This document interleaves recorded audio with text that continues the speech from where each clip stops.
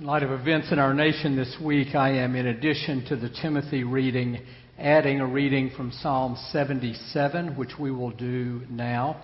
If you would like to follow this reading, Psalm 77 is in the middle of the Psalms, which is in the middle of the Bible. Hear now Psalm 77. I cry aloud to God,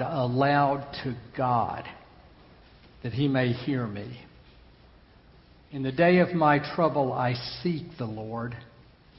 In the night my hand is stretched out without wearying. My soul refuses to be comforted. I think of God and I moan. I meditate and my spirit faints. You keep my eyelids from closing. I am so troubled that I cannot speak. I consider the days of old and remember the years of long ago. I commune with my heart in the night. I meditate and search my spirit. Will the Lord spurn forever and never again be favorable? Has His steadfast love ceased forever? Are His promises at an end for all time? Has God forgotten to be gracious? Has He in anger shut up His compassion? And I say, it is my grief that the right hand of the Most High has changed.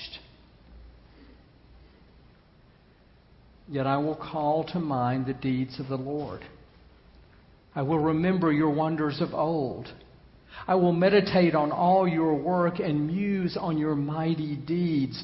Your way, O God, is holy. What God is so great as our God? You are the God who works wonders. You have displayed your might among the peoples. With your strong arm you redeemed your people, the descendants of Jacob and Joseph. When the waters saw you, O God, when the waters saw you, they were afraid. The very deep trembled. The clouds poured out water. The skies thundered. Your arrows flashed on every side. The crash of your thunder was in the whirlwind. Your lightnings lit up the world. The earth trembled and shook. Your way was through the sea. Your path was through the mighty waters. Yet your footprints were unseen. You led your people like a flock by the hand of Moses and Aaron. This is the word of the Lord. Thanks be to God. The selection from 1 Timothy that we will read today is from 1 Timothy 4, and it's some selected verses from verses 6 through 16. Let us hear now the Word of God. If you put these instructions before the brothers and sisters, you will be a good servant of Jesus Christ, nourished on the words of the faith and of the sound teaching that you have followed. These are the things you must insist on and teach. Let no one despise your youth, but set the believers an example in speech and conduct, in love, in faith, in purity. Until I arrive, give attention to the public reading of Scripture, to exhorting, to teaching. Do not neglect the gift that is in you. Put these things into practice and devote yourself to them, so that all may see your progress. Continue in these things, For in doing this, you will save both yourself and your hearers. This is the word of the Lord. Let us pray. Flaubert once said that human speech is like a cracked kettle on which we beat our tunes for bears to dance, when in reality we long to move the stars to pity. Lord, as we gather today around the cracked kettle of human speech, in sermon, in prayer, in music, in sacrament, may you use our words to move the stars to pity. In the name of Jesus Christ we pray. Amen.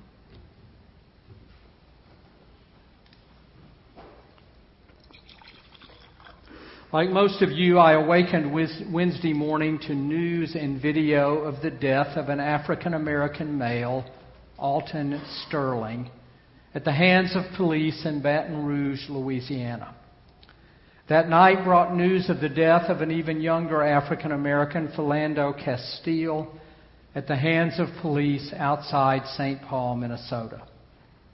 The videos were dramatic in both sight and sound. As is normally the case with me, I turned aside and did not watch.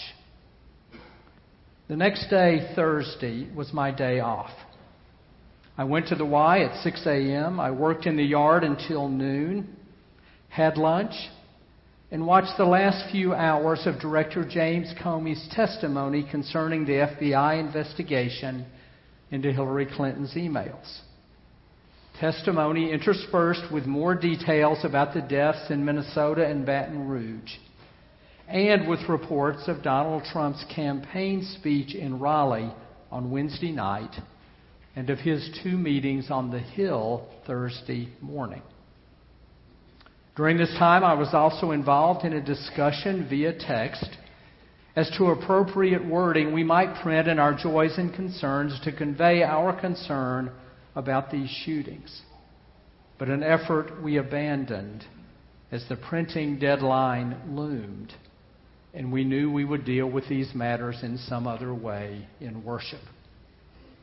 At the same time, I was involved in an email exchange with one of our members concerning Mr. Comey's testimony and the likely choice before us in the upcoming presidential election. By the time the sun went down Thursday night, the Nats had fallen behind in the home run derby they were playing in New York. I was very tired, and I fell asleep earlier than usual. It was only when my phone beeped and lit up about 2 a.m. that I learned of 5 police officers being killed by a sniper in Dallas. Officer Patrick Zamarripa, Officer Lorne Ahrens, Officer Michael Kroll, Officer Michael J. Smith, Officer Brent Thompson. I rarely sleep well the second half of the night, and that news only made it worse. About 6:45 a.m., it's now Friday morning, I left the house to drive to Capitol Hill, where I lead, in conjunction with the Faith and Politics Institute, a study and discussion of a scripture text each Friday morning for a small group of Senate and House chiefs of staff. There were 5 members present on Friday, 3 Democrats and 2 Republicans, 2 from the Senate and 3 from the House, 2 men, 3 women. The psalm I had randomly chosen early in the week led to a remarkable discussion of the previous 72 hours in our nation's life. As soon as the group was breaking up and most members had left, the Capitol Police came to the door and told the 2 of us remaining that the Capitol was on lockdown and we would have to remain in the room until further notice. About 30 minutes later, the lockdown was lifted and I drove back to the church to start my sermon. While I began writing this sermon with the assumption that I would continue the series from the pastoral epistles entitled Jewels in the Attic, and I would preach this week's jewel from 1 Timothy about speech and conduct, the discussion of the psalm that I had just left kept pressing to the front of my mind, so I decided to accept that push as coming from somewhere else, somewhere beyond my own desire to preach from 1 Timothy, and to start the sermon with the psalm. As I said in the group, the psalm, which is 77, and we read it earlier, begins with a prayer of anguish. I cry aloud to God. Aloud to God, that He may hear me. In the day of my trouble I seek the Lord. In the night my hand is stretched out without wearying. Though God tries to reach me, my soul refuses to be comforted. The psalmist's anguish deprives him of sleep. You keep my eyelids from closing. I am so troubled that I cannot speak. Has God forgotten to be gracious? Has He in anger shut up His compassion, locked it deep within Himself, never to be shared with the human race again? A member of the group, whose first time to attend was Friday morning, said, I saw the reports of Dallas about 10 o'clock last night, and I did not sleep a wink last night. After the psalmist expresses his own sleepless anguish, his mood suddenly shifts. I will call to mind the deeds of the Lord, he says. I will remember your wonders of old. I will meditate on all of your mighty works. I will muse on your mighty deeds. Despite his anguish, the psalmist is able to call into his memory the comfort and hope that he has based on the good God has provided him and his people in the past. You are the God who works wonders. You have displayed your might among the peoples. With your strong arm, you redeemed your people, the descendants of Jacob and Joseph. With these words, the psalmist is remembering the Exodus.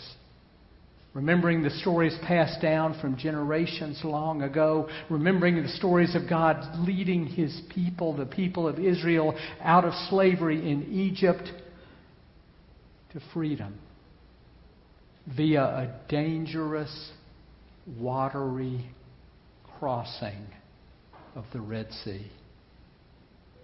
When the waters saw you, O God, when the waters saw you, they were afraid. The very deep trembled. All this the psalmist is able to call up to memory in the sleeplessness of his anguished night. Then the psalmist concludes with words that I think can speak to us. Your way, O God, your way was through the sea. Your path was through the mighty waters. Yet your footprints were unseen. In the Friday morning group, we decided that this means whatever God will lead us through as individuals, as the people of God, as a nation, as the human race, whatever God will lead us through, God's leading will be through the times of anguish and doubt, through the events and conditions out of which they arise, through the seas, through the mighty waters. God will not lead us around the mighty waters. God will not lead us behind them or in front of them or under them. God will not give us the luxury of avoiding the mighty waters.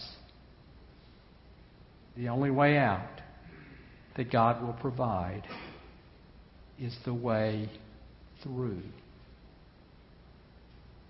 And we won't likely see the footprints of God until we're on the other side and look back.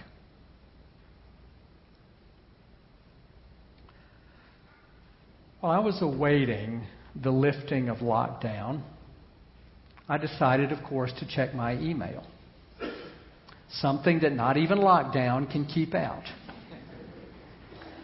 I opened an email from a member of the church just a few minutes after it arrived. It read, "Given the events of this week, the tenor of the political season, and probably a half a dozen other things that have weighed on my heart and mind, all outside my comfortable bubble, I got to thinking about how folks would be turning to worship this weekend for comfort." The email continued, "I'm thinking about going to a church that has a predominantly black congregation this weekend. Suggestions in addition to Alfred Street Baptist?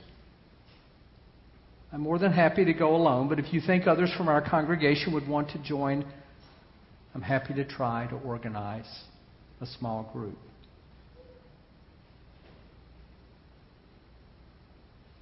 In the book of 1 Timothy, on which we have been spending summer sermons, the aging Apostle Paul is writing his young understudy Timothy, to whom he is about to turn over the leadership of the small house churches for which Paul has been heretofore responsible. These churches have 40 or 50 members at most. They meet in homes. They exist as a minority religious faith in a land that is marked by the imperial religion and the emperor worship of Rome. Each house church and its small number of Christians simply seek to practice the Christian faith quietly and under the radar, so as not to cause or get into trouble. Among the pieces of advice that Paul gives Timothy concerning his leadership of these congregations and concerning his own Christian commitment is this: set the believers an example in speech and conduct. What the member of our church was expressing through his desire to attend a black congregation this morning was a desire to understand and connect with somebody that may be hurting in a way that he has never hurt. It is a desire for speech. It is a desire for listening. It is a desire for communication. It is a desire for learning and understanding another human being, as our member said, outside the bubble of my comfort zone. All with the possibility of impacting conduct. Set the believers an example in speech and conduct.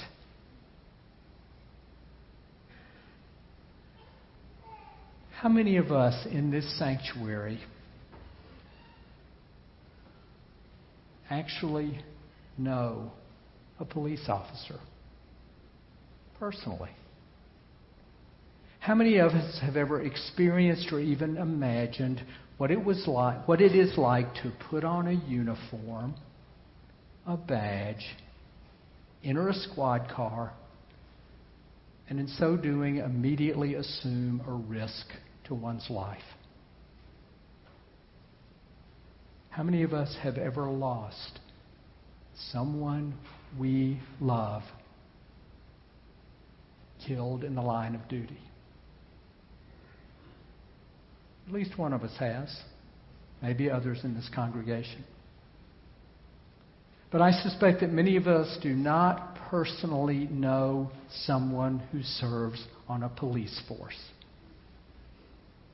Outside the bubble of our experience. Likewise, how many of us have ever been stopped by police for something minor, but then questioned for something that seems more related to the color of our skin than any other factor? How many of us have felt threatened by an officer of the state?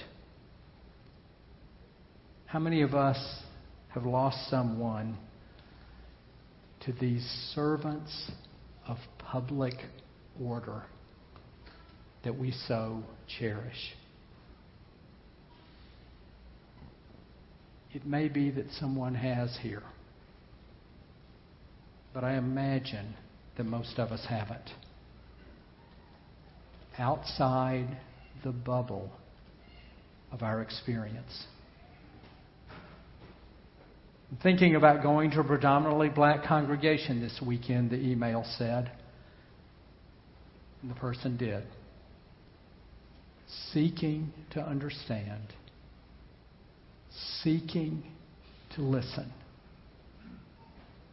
Set the believers an example in speech and conduct.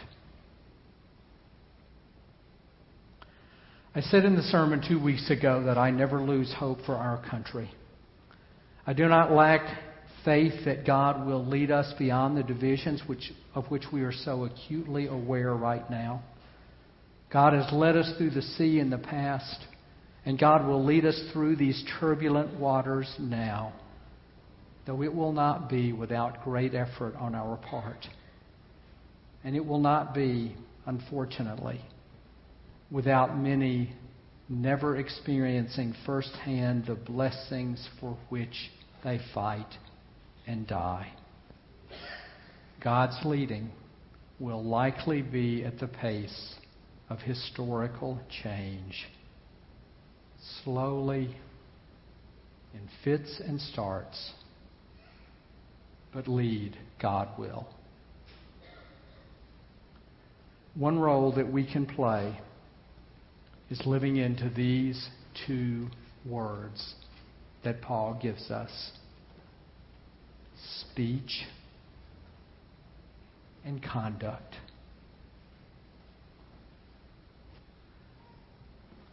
The first time I remember being aware that our country was divided was in the fall of 1960, when I entered kindergarten, sometimes even walking, to a red brick Methodist church almost a mile from our house in Memphis, Tennessee.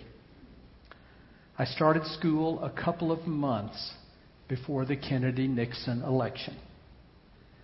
And even at the age of 5, I could tell that some people really hated Catholics and that some people really hated communists.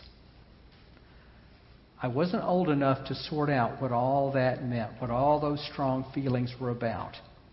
Though I recall once when my parents told me that I had to come in for dinner instead of go outside and play with my friend, I called them communists. I knew it would get them. I knew it had something to do with freedom.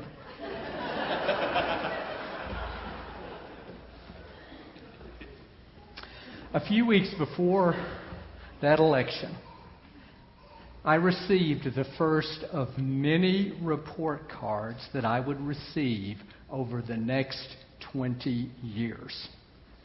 And believe it or not, in kindergarten, the end of the 1950s, it had a category on it labeled, some of you will remember this, deportment. The meaning had a different connotation then than it does now. But under deportment were two lines on which we were graded: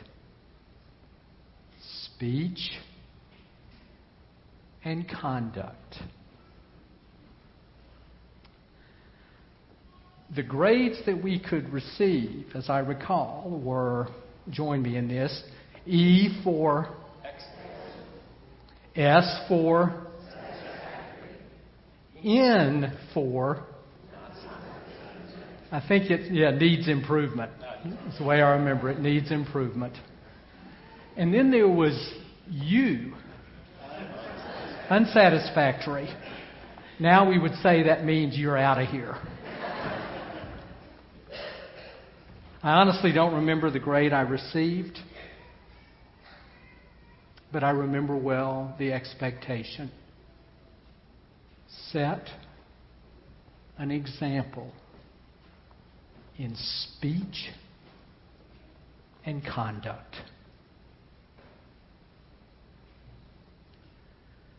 Those two elements may be the most important elements of any report card I ever received.